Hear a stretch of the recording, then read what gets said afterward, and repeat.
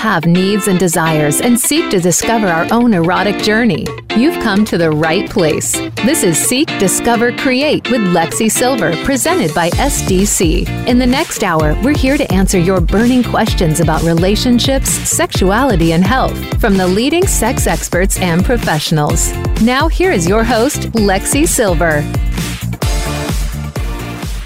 Hi, everyone. Welcome back to SDC Presents Seek, Discover, Create. I'm your host, Lexi Silver. What is it like to date and have sex in the digital age? What are some of the biggest challenges that sex educators, sex workers, and activists are facing in the light of SESTA FOSTA?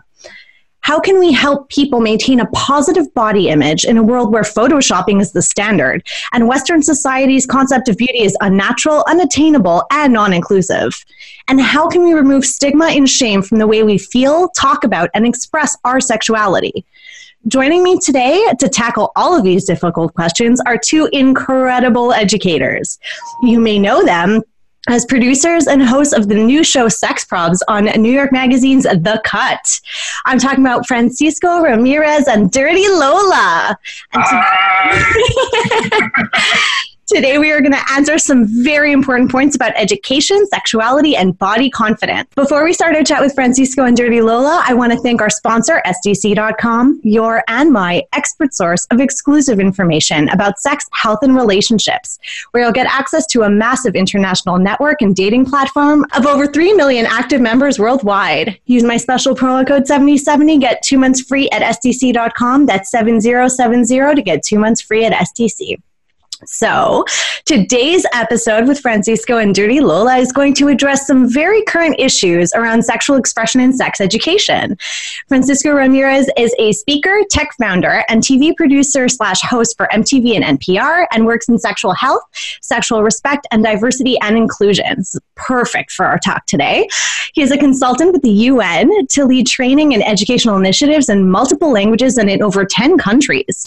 He recently served as Vice President of Education at Planned Parenthood in New York City. And he also co-founded OkSo, a smartphone app providing young people with 24/7 access to sexperts, which we are all in need of. I wish we had that when I was young. Well, you know, we can't go back in time. But since 2008, Francisco has offered free sex advice to strangers on New York City park benches, which is really cool. And he still does that. So you want to check out his site afterwards and check out when the next time he will be around for. So Dirty Lola is a speaker and sex educator by means of edutainment, focusing on kink, polyamory, body positivity, stigma, shame, and lack of accurate and accessible sex education available. So perfect also for our show today. I'm very excited about this, as you can tell. She's also the founder of Sex Ed A Go-Go, which is a very unique Q&A and live variety show that's also a podcast. And I am very, very lucky to have been to Southwest Love Fest and Sex Down South. So I have seen this in action, and it is really unmissable. So if it's really very unique. So yeah, you need to go and see that. Lola has presented her brand of sex education and positivity at events and venues like the two I just said, Catalyst Con, Southwest Love Fest, like I mentioned, AVN, and UNM, among others. And when she isn't on the road and spreading the sex-positive gospel, you can find her peddling chic sex toys and running workshops at Shag Brooklyn, which I'm going to have to go check out when I'm down in New York later in September. Yes, please do. Welcome to my shows, Francisco and Dirty Lola. I'm very excited. You're awesome. Thanks so much. And I'm really, really, really excited because ever since I saw that you were doing this show, Sex Probs, and I'm just like, oh my God, that's fantastic.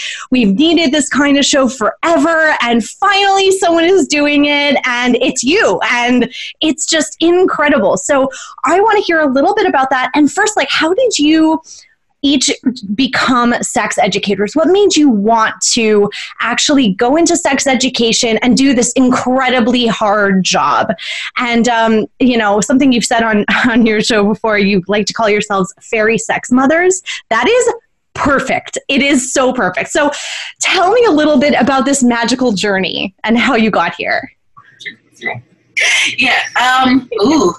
So I was always that friend that everybody asked things, but since I was a little kid, before, when we weren't supposed to be talking about sex, I was the kid that was finding porn under beds and finding like erotic novels and reading and like, oh, who says cunt? It's cunt?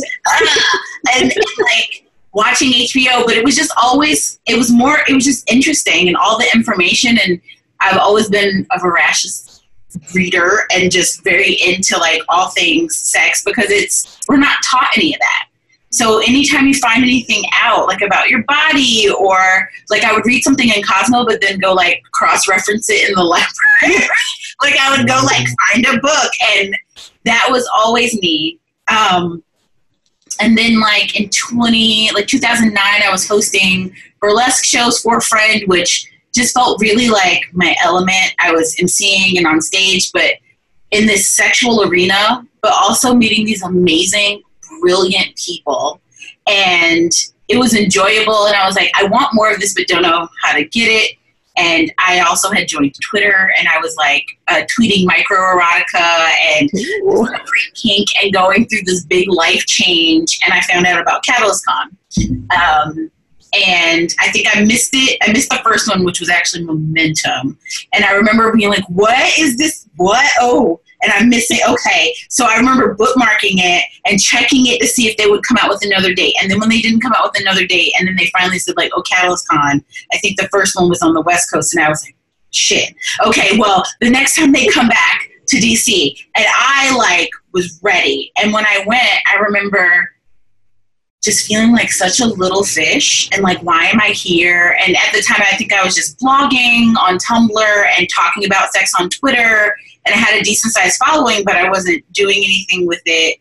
And I was just mesmerized by everybody it was so many different parts of the industry that came together at that conference. Like it was therapists, but also sex workers, but also, sex educators, but also like people writing about sex in the media, and like everybody's there, like meshing their stuff together. And that's when I first met Francisco. And I went to his talk, and I just remember thinking, I need to do this somehow. I'm going to figure it out. And I remember going home and having a party for some random reason. And my friend, who the shows I was hosting, at the end, somebody would always ask me like a sex question or something, and I would like drag out my big case and like, have you tried this? Have you seen this? Oh my God, I got this new lube. Like I went this place. And she looks at me, she's like, you need to be doing this for other people. And I was like, why can't you don't like, I thought she was being like me. She's like, no. I mean, other people need to benefit from what you're doing for us in your living room right now. And I'm like, nobody. Who's going to listen to me talk about sex on stage? So I remember it was like that implanted it, went back to Catalyst, again went to another workshop of Francisco's, and I remember sitting there, and I think it was the one where you talk about taking your daydreams and fleshing things out and like how to make them into your like a real thing. And I just remember my brain exploding, and I was just writing, and I like this notebook, and I like, okay, and I can do this, and I can talk to this person, and I can look at these venues. And when I left, I had like a skeleton of a show. I was like, I'm doing this. And it never dawned on me to like not do it, or that I couldn't do. I was just like, I have all these, I can make it work. And that was where Sex Out of Go-Go was born. And our first show, I think I had 2 people, the very first one I did.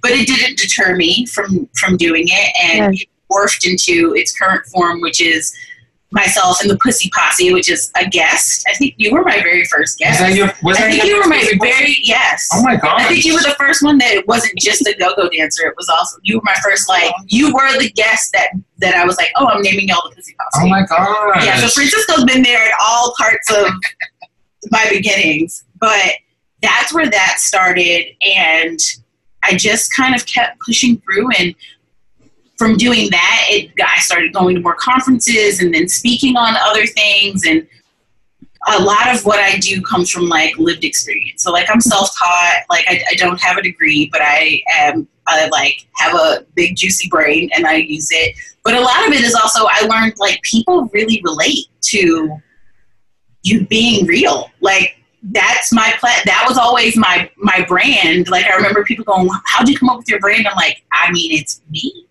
I'm just me, maybe like me with a bunch of exclamation points, but me. And that was when Kate Pinchil came up with a beacon of permission. And that's kind of like the thing I've honed in on, is that even when you think nobody is getting it and maybe you're just being self-serving, like when I was going through my divorce, just talking about it was healing and a way to vent and a way to like do it. But people were messaging me like, I'm going through the same thing. And if you're going through this and you're amazing, then I know I'm not like a piece of shit because I can't keep my marriage together. Or like, you're going through this and you're holding your head high, I can do this too. And that was a big thing. But also other sex educators, because I was having a crisis of self of like, I'm getting a divorce and like, who am I to talk to people about anything? But so many people were like, raise your hand if you're a divorce sex educator. And it was like roll call. And so that was a beautiful thing also, because I needed that. And that's been kind of like my journey. It's just been, as I go through things and keep teaching myself and learning and doing things and just sharing it with other people. And now I'm doing sex props. Yeah. And it feels like it's just the beginning. I know. What's your origin story? Origin story. I started back when I was undergrad at Berkeley. I was in the sex peer education program. I loved it. I was studying Chinese at the time, and that was my major.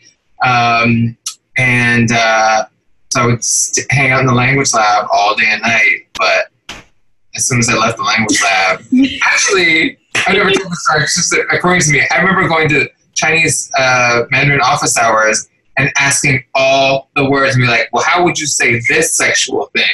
And the professors would be like, why? Well, and I'm like, but this is what I work on, like, when I'm out of here, so I need to know these things. And I'm like, well, wait, let's have a conversation. Right. And I loved it. I started out writing a sex column back in the 90s, and gosh, it's so fulfilling to do the work, and I love, I think one of the reasons that I do sex props and get to, love working with Lola and doing more of, the, I guess, out there projects is that I found that a lot of my work kind of confines how we're supposed to look at sex ed. So my origin story, if you will, does have kind of traditional roots in terms of a sex educator program, degree, and all of that. But it's also really about how do we expand and go beyond what we think sex ed is supposed to look like. Oh, that's perfect. And yes, we do need more educators who can do that. And thank you both for putting your, what did you say, Lola? Big juicy brains into action. Big juicy brain. That's so sexy. I love it. I'm sapiosexual, so I'm like, yeah, that's hot. So no, that's amazing. And so how did this all lead you to doing sex provs now? I mean, how did you get this great opportunity to take your work, I guess, to the streets or to the people, basically? So this is all weird kismet about how the universe weaves her magic. Yep. I work at CHAG, and we get a lot of people who will come in, and we get students who are they want to ask questions for articles, or we get people who are like, I don't have money, but I really need a point of view. And I'm like, always, sure, like I'm here. I want to be a part of this helping. And a student came in, and she was going to school at NYU, and I forget exactly what she was writing the article on. She came in and she ended up talking to me, and I was like, oh my God, let me tell you all these things and all these people, and let me tell you stuff. And then and this is the day my boss will be in. I'm texting her now because to tell her you want to talk to her, like what works for you, and I'm scheduling it because I get really excited when people are doing something they love, and I'm like, how can I help you? I want to make it better for you. And she was really awesome. She did her project. I think she came back in for another thing. And didn't hear from her. She came in, I think, once because it was part of a paper. So she let us know when it was up, and was like, thank you, cool. And fast forward like a couple years, I'm in LA, checking my website email and realizing I had missed a bunch of messages from people that were like opportunities. And one was from this student, her name is Sam, and she's like, hey, so I don't know if you remember me, but you helped me back when I was at NYU. I work for New York Magazine now, and we're doing this project called Expert Witness. So we did, if you look for it, we have like a little clip and where it's sex educators watching sex scenes. And so she, yeah. So she was like, hey, we're doing this thing, and I want it to be you. So I'm like, oh my God, I'm hyperventilating. My friend I was with in LA is like, girl, just email her. And she's like, calm down. Email her.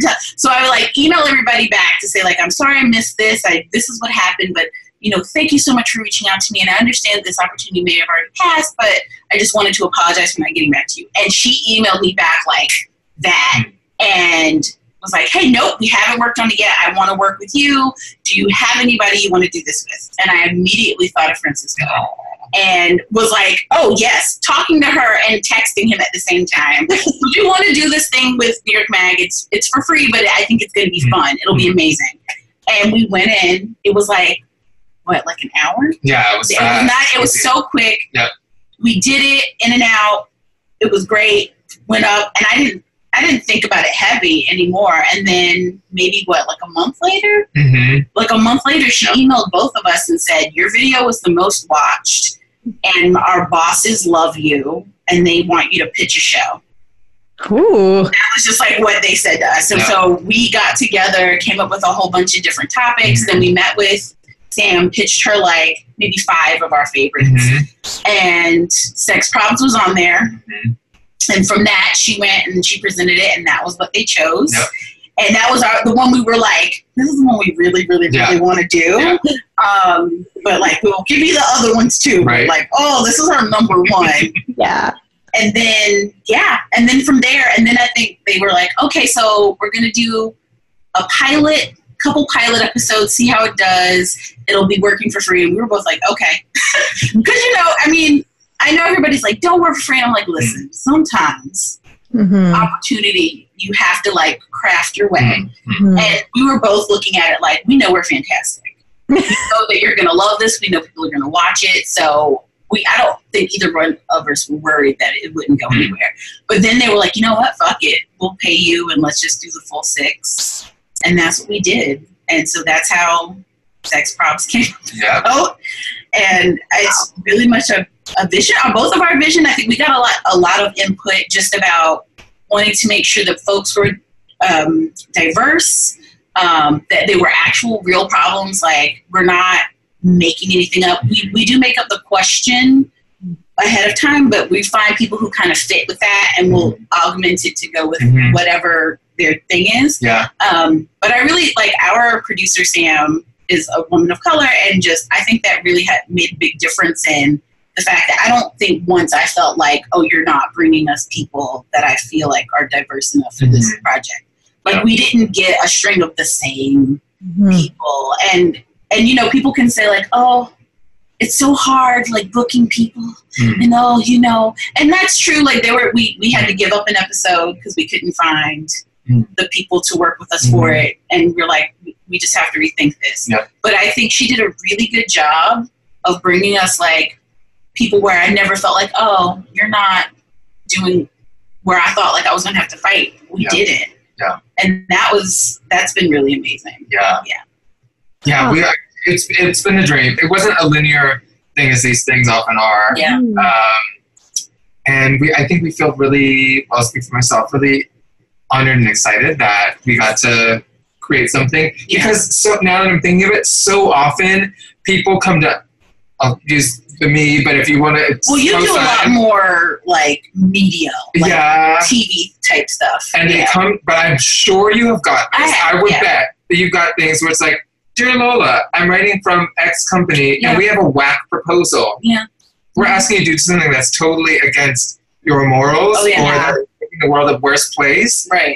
But it's sponsored by whatever. Would you be interested in selling your soul? I just turned down like $3,000 from a pharmaceutical company filming a bunch of stuff, but I'm like, I don't think this is the next issue that needs medication, so I'm not going to put my face on it. So, yeah, I was just... I got a pharmaceutical thing last week also. Probably the same people. Default email. But so it's really special to have an opportunity come into Lola's Up, and so thank you for, making a joint thing, where it's kind of like a dream. It's a dream thing. Mm-hmm. It really is. And that it happened. Right. I've filmed things that never saw the light of day. Oh my God. And you do so many projects where it's like you do it, and then you're like, yeah, and then nothing happens. Right. And I know a lot of people in our industry do stuff like that. And it's like, you might have gotten paid for it, but you're like, damn, this could have made a difference in my life, but also in other people's lives. Yeah. And I think that's the thing that I've been most, not surprised, that's not the right word, but verklempt. Mm. Like, I think that first episode that went out, the disability episode, I cried because the disability community came out hard for us. Like, and we fought to make sure we had Robin Wilson Beatty as our consultant that was on camera. Like, I don't want to just give her credit. I was like, listen, I know what goes on. We both know what goes on. And we really fought to make sure we weren't the voices for, a piece of marginalization. We have enough. That's not one we share. And I don't think we had to fight so hard. It was more like, no, we really think this is important. Yeah. But that people received it so well. Because we work hard on it, and then it goes away. And then even when you rewatch it, it's hard to watch it through how other people might see it, but that people felt so seen and were just, it made me cry that I was like, okay. Because I was worried. I was like, I want to do a good job. Not even I don't want to get dragged, because I don't, but I'm like, I want people to feel like our allies are also paying attention, have been paying attention. That's really important to me. And everything I do to call me out, but also I've been in this for a while, so I want to model that. If you are really in here, you should know these things by now, because that's what I preach. I'm always like, y'all by now. So I'm like, we can't come in here and not be tight and ready. Yeah. I've spoken to a lot of sex educators, and I mean, they're one of the biggest problems is getting paid for what you do. And like you were just saying, I mean, sometimes you do want to do something, like a pro bono, because you think it's for a good cause, or it really is a passion project, or you think it'll make a difference, or it might evolve into something more. What other challenges have you faced as sex educators? Gosh, so many challenges. I feel like for me, one of the biggest challenges is being hired for something where I'm expected to be a certain kind of sex educator, and then make the case that I, in fact, should be a different type of sex educator. And that's really been a thread in a lot, not just sort of one, sector of the, places that I've worked. And I'm certainly not saying anything negative about people who have hired me. But it's more that, sometimes I'll start to be hired for something where they're really hoping that I will have some little scare tactic here or there, or where I'll really push anything from a certain method of birth control, or sometimes it's, giving certain nods to abstinence. And so there's a dance that one does, but usually the dance is not, I try not to dance that much. I try to really go in and say, excited about the opportunity, and this is the vision, this is what I think might work in this community or in this context or from my experience. And then it is obviously conversational from there, what do we want to create? But a lot of it is educating people about what sexuality education includes. The obvious things that people know, that right, that, comprehensive is not just about body parts, and that it includes so much more that really impacts people's lives. Yeah. And not compromising your values and what you understand about sexuality. That is also, I'm sure, a huge challenge for basically anybody who is doing work like this in all different communities who are just trying to say, well, no, abstinence education is not really for me. It's not practical either for the kids. That's not something, we need to be teaching them. There's a lot. You're right about about the comprehensiveness of it is there's a lot in there. So good for you on not compromising. Yeah. Yeah. It's hard, but it's hard. It's hard. Yeah. And I think for me, I don't really think of it as a challenge because I feel like I surmount it. I think it's become a thing of, I'm realizing it's there, but like the not having letters after my name or some kind of like, because I can't call myself a certified, sex educator. There's not, unless you want to spend money or go to San Francisco for a month or, I've taken a lot of little like classes, but I've self-taught a lot. And I've had to work really hard to say like I'm showing you I know what I know. And I have had those moments where people are like, oh, like I had just had my bio returned and somebody was like, can you beef this up? And I was like, and here's some examples. And everybody had put like their things. And so I had to basically find a fancy way to put like, I got street smarts and book smarts and I'm self-taught, but also that like I've gained experience from like, I've worked in a sex shop for 6 years. Like I'm like head deep into product knowledge and like real world knowledge and like dealing with the public. And, I've been doing this show, which I do a lot of research for. So I'm up to date and like, I'm always abreast of like what's going on in the news because somebody might ask for it. So it's not just going on and being funny. It's like, I'm always like, what do I need to know? What is the new thing? Like, oh, there's like super gonorrhea. I need to know that because we don't get our questions beforehand. People write them down and I pick them up. And literally, like, I see them as I'm reading them. So I'm, like, always going through. But then I think it's also kept me from doing things like I've worked with some schools, and I know I could be doing more if I maybe had, schools don't want to let me in. I end up working with teachers because the school is not going to pay me. And so teachers have called me, and I've, like, done free, which is fine. It's for the babies. But I've gone in to do Q&A for kids, and I did a middle school, I've done high schools, sometimes even at colleges, like they're like, what are your credentials? And I'm like, I've been doing this show for 6 years. That's my credentials. Like, here's what you have. And so it's not that I feel like I have to prove myself, but there are those moments where you're like, I know my stuff and while I don't kick anybody's college education, it's not always available to folks. And I think that's been where I stand up in all this, is that there are a lot of folks out here who just, of the last industry that needs to be turning people away is sex education. And if there are folks out there that are out there banging in and trying to learn and do as much as they can, especially when we don't have as an industry like a real solid, like, here's how you get into it, unless you're going to like a certain kind of program or you're pulling things. I think now there's starting to be more stuff, but even like Planned Parenthood, they don't give the certificate anymore.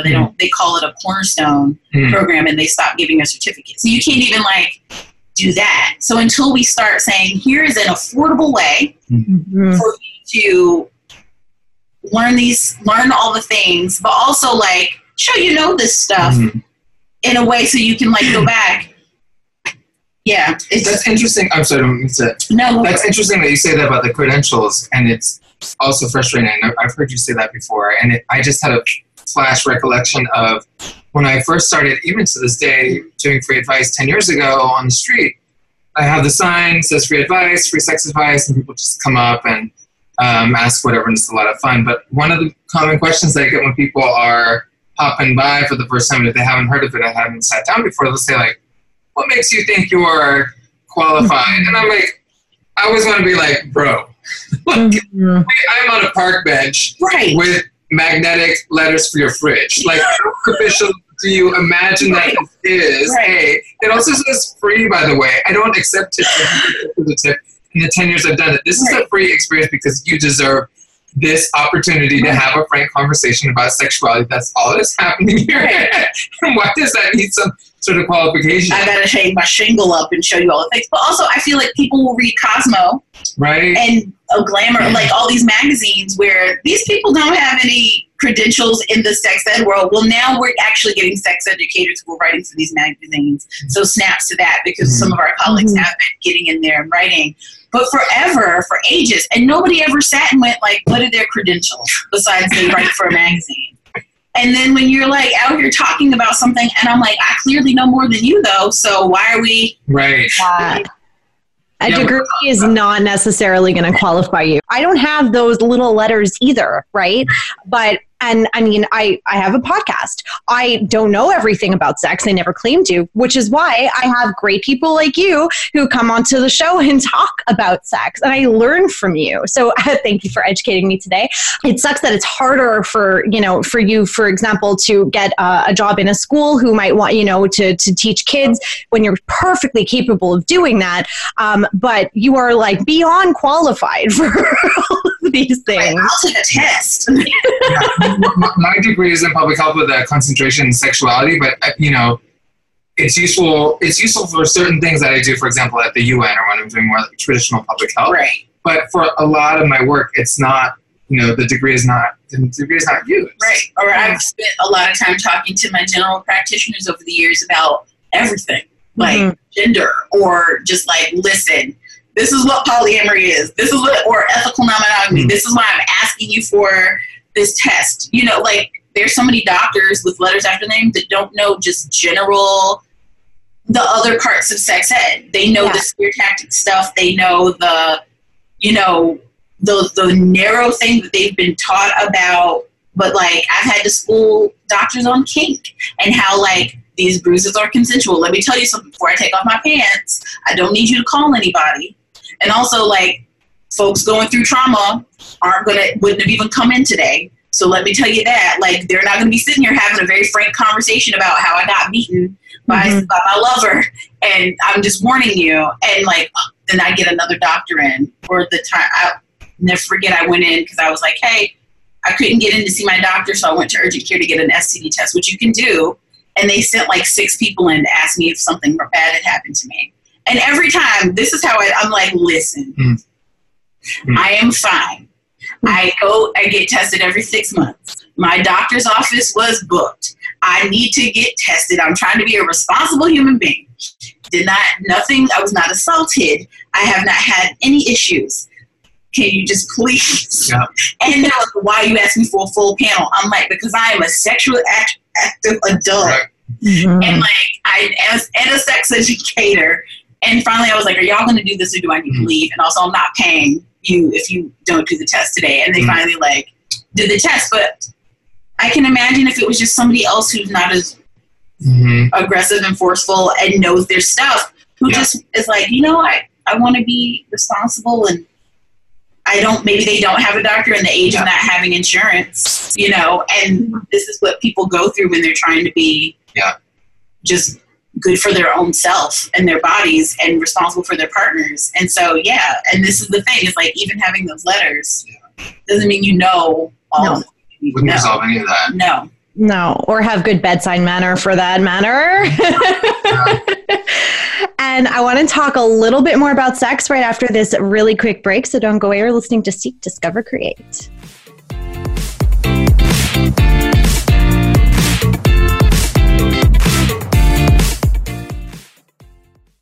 Are you looking for new ways to spice up your sex life?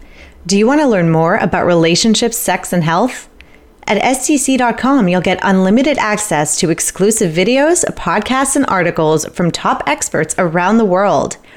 Come connect with like-minded people and explore our SDC events, parties, and travel destinations. Join over 1 million active members worldwide to seek, discover, and create with us today. Visit SDC.com or download our free app on Google Play or on the App Store. Use promo code 7070 to get 2 months free at SDC.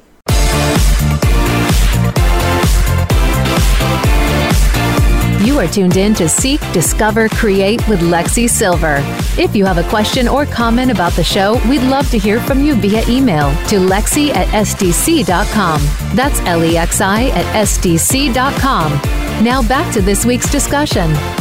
Welcome back to Seek, Discover, Create. I'm Lexi Silver, and I'm here with Francisco Ramirez and Dirty Lola, and we are talking about sex, which is, as you can probably imagine, my favorite topic. But more specifically, we're talking about some of the challenges that sex educators have when it comes to, keeping it real, being able to actually do what you are passionate about and spread the message that you want to spread, and also to get paid for your very, very important efforts. And something else that I know has been a huge issue when it comes to sexuality, especially lately, is in light of Sesta Fosta, which I'd love to have you go into a little bit more about what that is and everything, but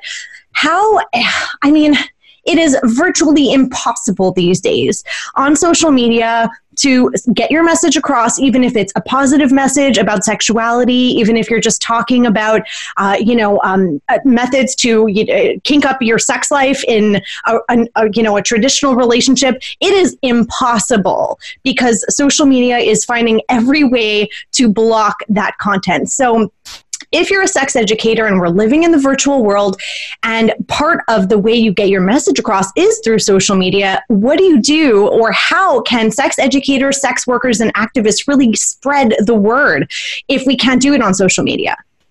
Yeah, well, first of all, I don't know if the mic picked it up, but I probably did like 5 elephant sighs. I was like,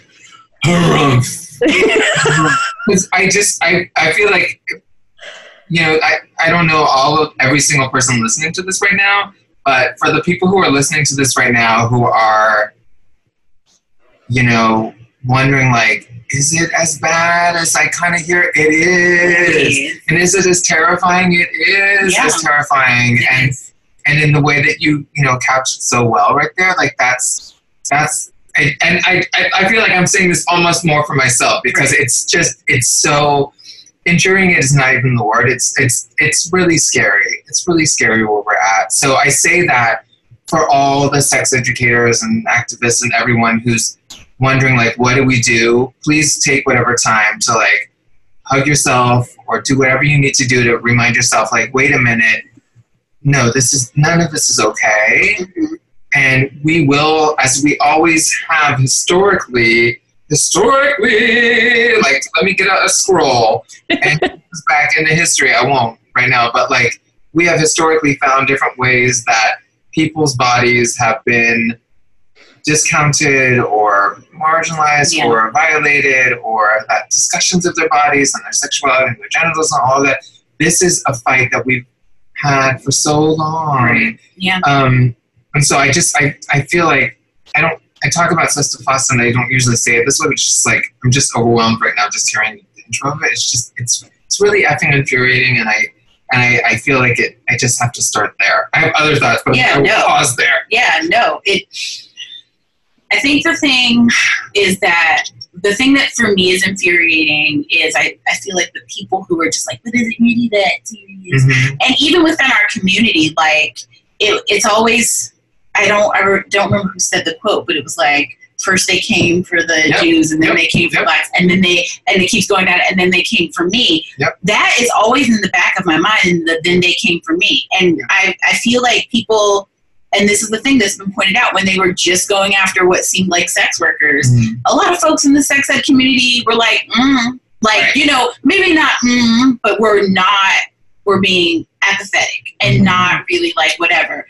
And then when it started like, oh, your whole website is getting shut down, or you aren't able to even sell ads because the word sex is in your ad, or a silhouette of a body is in your ad, or whatever, I think then people started getting upset. And it was a very like, for me, because I'm like, where were you when this was happening? Where were you when you maybe could have affected some change?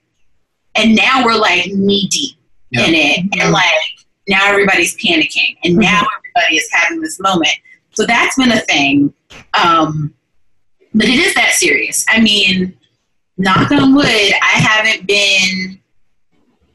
my stuff was already getting kind of like my website gets pinged as porn because it's Sex at a Go-Go. Yeah. So even if people aren't looking at it, sometimes it'll get pinged as porn depending on like a place's settings and things. And I was already going through that and kind of just dealing with like, this is what happens to me sometimes. I'm just going to talk about it. but to have people just full on disappear from the, you know, a lot of people's livelihood, like it's, I was talking about this in like a Facebook chat, and this guy was being like the devil's advocate, and he was like, if you built your business solely on the internet, like this is problematic, that you're not really a good business person. And I'm like, it's not 1980. First of all, there aren't any, I can't build it in the newspapers because newspapers don't fucking exist. Right. Like in New York, all the publications we used to have, the Village Voice, Elle Magazine, all these things that we, even regular ass newspapers, don't even exist anymore for me to do things in print or pick another way to do advertising. Digital is where we are, and to be ignorant and say like, oh, if you built your, I'm like, there's no other way to build it. Like, I wanted to be analog. Like when I started Sex at a Go-Go, I remember looking for all those old publications and realizing like, oh, the Village Voice wasn't even printing stuff in their print when it was still print.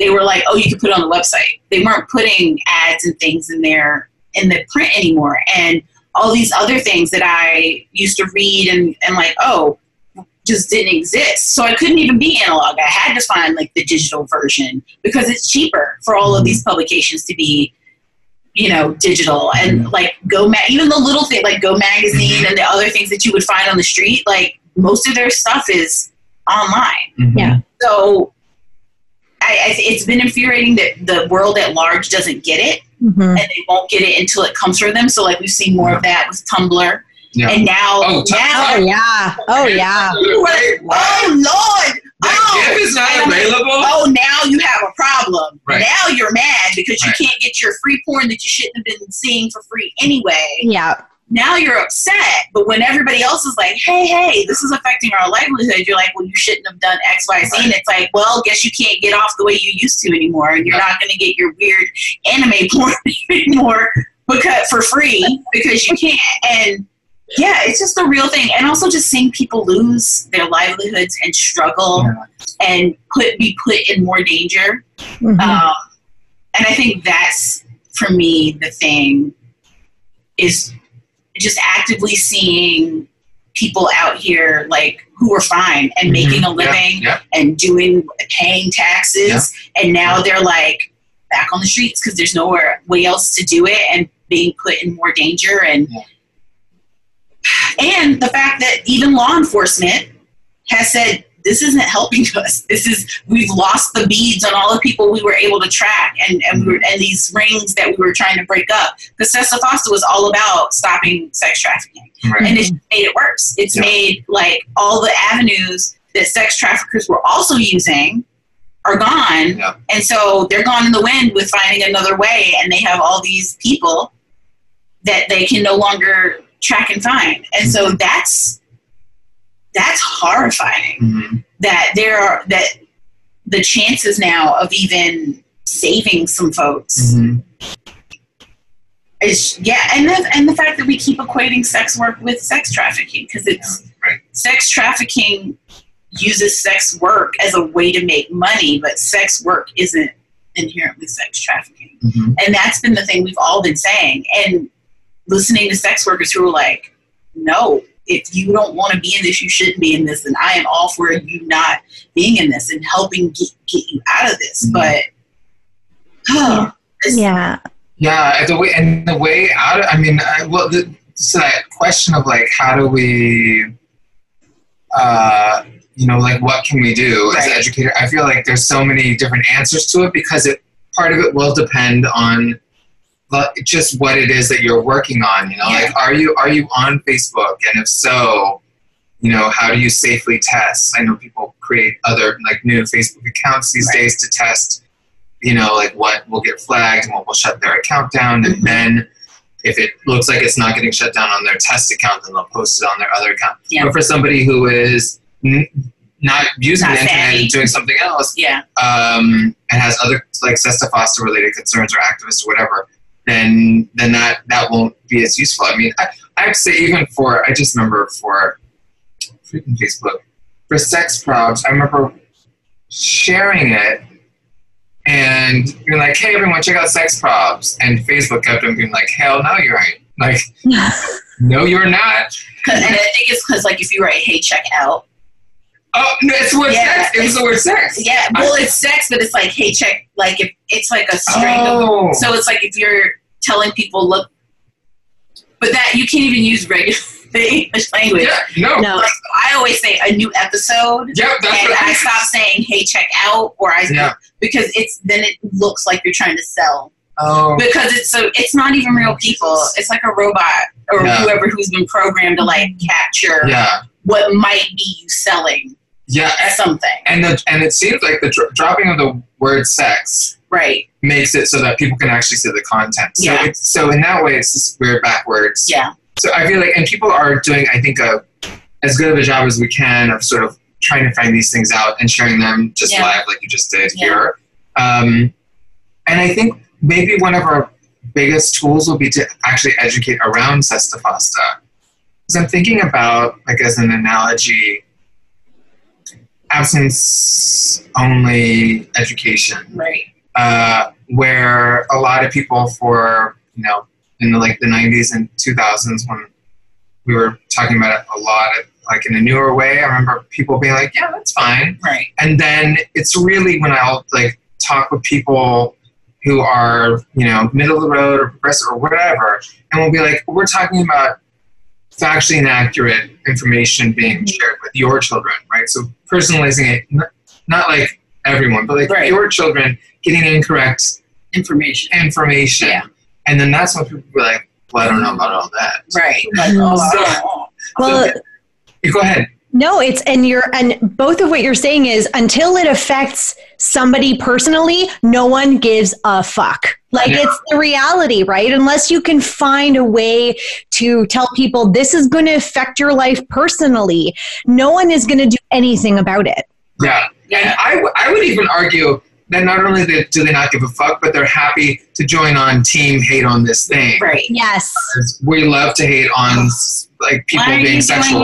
Right. So it's actually it's easier to recruit for the people who are like, let's hate on this thing, or politicians, all of it. It's just set up for that. And so I wonder if for the educators, activists, all the people who are sitting down at family dinners or like neighborhood gatherings with people who, you feel comfortable talking enough about this, and you might have some even like kind of half an ear or like, interest in the thing, and, listening to this or paying attention to it, to share with them, hey, here's the top level of how this is impacting you or will impact you or your children and that sort of thing. And that's how I think also maybe what spared me some of the heartache of losing things is that I early on have segmented how I use my social media. So my Facebook is a lot of family. It's family, friends, and also like people I've met over the years. So there are people that I'm super close with, or maybe I only know them through another person. But that's how people find me. I still hide, because I use my real name, and while I don't mind people knowing my real name, I'm not going to give it to you. Like, if you find me and you realize I'm also Dirty Lola. Also, sometimes I share my Dirty Lola stuff through my real, because it's Facebook, and I'm like, whatever. So I've garnered an audience from people that I will go through, look at who they are, see who else they're following. I just don't accept people. So anybody who's not already friends with at least one or two sex educators. And then sometimes you have those people that are friends with a bunch of sex educators. Yeah. But you're like, they go look at their content, and I'm like, no. But I think for me, being that I am talking to those people when I talk, I am talking to people's grandmas and friends, my friends' parents, because a lot of those people follow me. And so that's what made me be more open about what I do on Facebook, because Facebook used to just be muggle. I didn't really talk about work. And then when I realized I want to tell my friends, and I lost my Dirty Lola Facebook when they did the real name thing, even though Lolita is my God-given middle name, and I had it on my birth certificate and was able to send them proof that it is a legal name. They still took it away because they said, well, Dirty isn't your first name. And I'm like, okay, so can I just be Lolita? And they're like, no, whatever. So I was just like, yes, everybody's going to know my business because I'm going to put it out there. But that is what I've been doing, and trying to spark more of that. Y'all going to see stuff about sex work. I'm going to talk about this stuff. And then I think more of my other stuff happens on Twitter. Like, I'm super raunchy on Twitter. I don't really do nudes anymore because that'll get you. I've just learned cleavage is fine, things with scantily clad. But I used to, you used to be able to do full. Yeah, well, here's the thing. Because on Twitter, like, they can't, they have been slowly, like, erasing people, or they'll shadow ban you. Means new people can't find you. But also, I've just been moving into the I can be sexy in this thing, but I'm not going to do that here. And then on Instagram, I'm just really careful. I think I also mix a lot of my stuff. Like, I post mundane things like, oh, I'm working on the beach, and then there'll be some work stuff. And I'm not just like a solid, every post is about what I do. And I think that keeps me under the radar. And I don't know if that's more of a tip or of like, that might be a tip, because I feel like if they feel like you're solely using your account, like the people who I know who've gotten shut down or lost their account are like Math Magazine, which is an indie porn magazine, but it's art. And it's an art porn magazine, and they're like, well, we're fine with art. And I was like, okay, well, you're fine with art. And they keep getting shut down. And part of it, I realized it's like, yeah, because y'all, every post you do is this thing. So they keep getting pinged about it. So if I post 3 posts about like a cat, the beach, an outfit, and then I talk about the app I'm sponsoring, or sex props, or sex at a go-go, I a little bit under. And so that's just been my natural thing that I realized, like, oh, I think this is why I'm flying below the radar, because I've already been doing this stuff. And it's I don't even know if that's, like, some people can't do that. Some people aren't using, their accounts are just work accounts, and they're not going to post, like, about a cat. It is a lot of bobbing and weaving, and I try to learn from other people. Like, if I hear somebody get, like, they got shut down, I'm like, why? Like, did they tell you why? What was the thing? I do a lot of that, of paying attention, and I keep my ear to the ground, like, when everybody's like, we're going to move to the offshore, servers and things. And I'm like, well, y'all keep me posted. I mean, if people are still using Craigslist, for example, like looking for roommates, or like selling books, or, selling roses and all these things. Bobbing and weaving is what it feels like a lot of people do. But at the same time, then doing what we're doing, we're just talking about it. And like you said, like, talking about what Sestafasa is. So, like, we did that in our, it was the second episode that went up. It was about long distance dating, but we talked about, like, hey, you want to, like, do sexy times with your partner who's long distance, you're going to lose your Skype account. And can we say, actually, so to be totally transparent, that shit was planned. Yeah, it was. I don't remember I think we both landed on it when we were talking about it way before a camera was rolling. We're like, if we're talking about what's happening now, I was like, fuck this. I am not going to be like, go on Skype and Skype will solve all your problems. No, I'm sorry. We're going to talk about Sestafasa, how it's going to affect you, how if you, even if it's like your husband and you're not selling booty, which nothing's wrong with that, but if you're not even doing that, how, like, they can take your account. And then that spills over to, like, your PayPal account. So, like, if everything's connected now. So if something that PayPal has their hands in, you get shut down for one thing, they could go like, oh, you've been doing sex work. We're taking all your money. We're going to take the money you have which is why I empty my PayPal out as soon as I get money. I don't use PayPal as a wallet. Stop doing that, y'all. Nope. Take your money out of PayPal. Like, it goes right into my bank account. I pay that 10%. Cash App. Yeah. A lot of people are doing that. They do Cash App. Yeah, because even Venmo is still PayPal. Yeah, exactly. Cash App, you can get around some things. So it's those things, and I feel like we're in that. Oh man, it feels like the Cold War. Like, I feel like this is the Berlin Wall like years where we're like, we know this is wrong. We know a lot of people know this is wrong, and a lot of people know this is happening for the wrong reason. And when I say a lot of people in power know this is wrong, and it's happening reason. Until it starts affecting wallets of people in power, it's not really going to change, but we can still fight. And I think that's the thing, is it's the resistance. Like, I've just felt like this is who we're in the resistance now. I'm not going to be quiet. I'm going to put this out wherever I can, which is, again, why Sex Probs, we've been very like, we're going to talk about sex work. We're going to talk about Sesta Fosta. We want to make sure this ends up on camera. We're going to talk about these things and not be this like, hey, everybody, because I don't think that serves anyone. No. So that was our intentional moment of saying, okay, well, there's, thousands of views on that episode, and this is our opportunity. Arguably some of those thousands of people never had no idea what it's about. And hopefully a couple of them Googled about it. And that's one little sliver of way of how to make change, hopefully. Grains of sand. Yeah. Oh my God, thank you both so much. We're coming to the end of our show, but really this has been amazing. I know that we could be doing this for a couple more hours and we still wouldn't get out all of that passion. And I love it. We'll have to do another one of these. We will. Yes, definitely. Awesome. Thank you so much. Thank you. So how can everybody reach out to you each and together after this? I'm always on Twitter at Dirty Lola, same for Instagram, and you can reach out to me in my DMs there, or you can email me at lola at sexedagogo.com. So that's my work email. People can ask questions or let me know if you want me to work on a thing with you. I'm on Twitter and Facebook, Francisco NYC, and on the gram, FDRXYZ.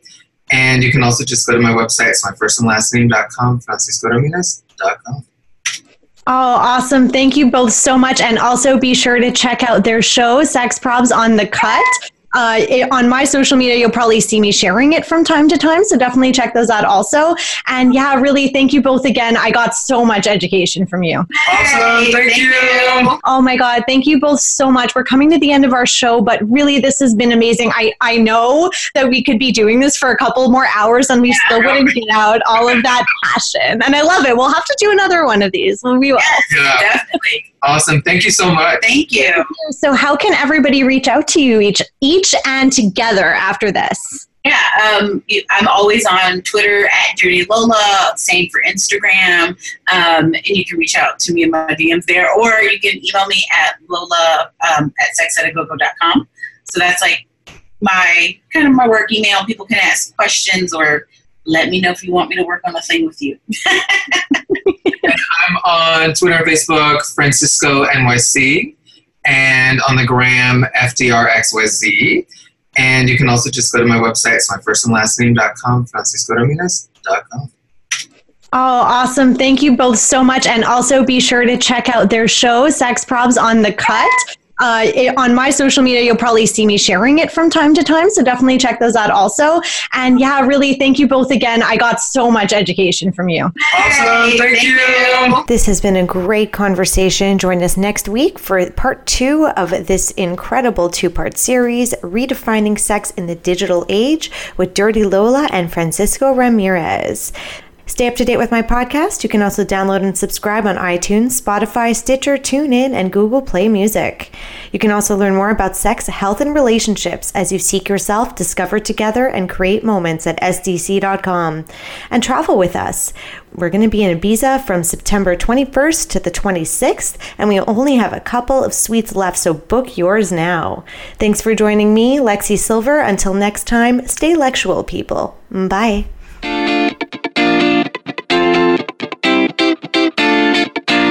We appreciate you joining us on Seek, Discover, Create, presented by SDC.com.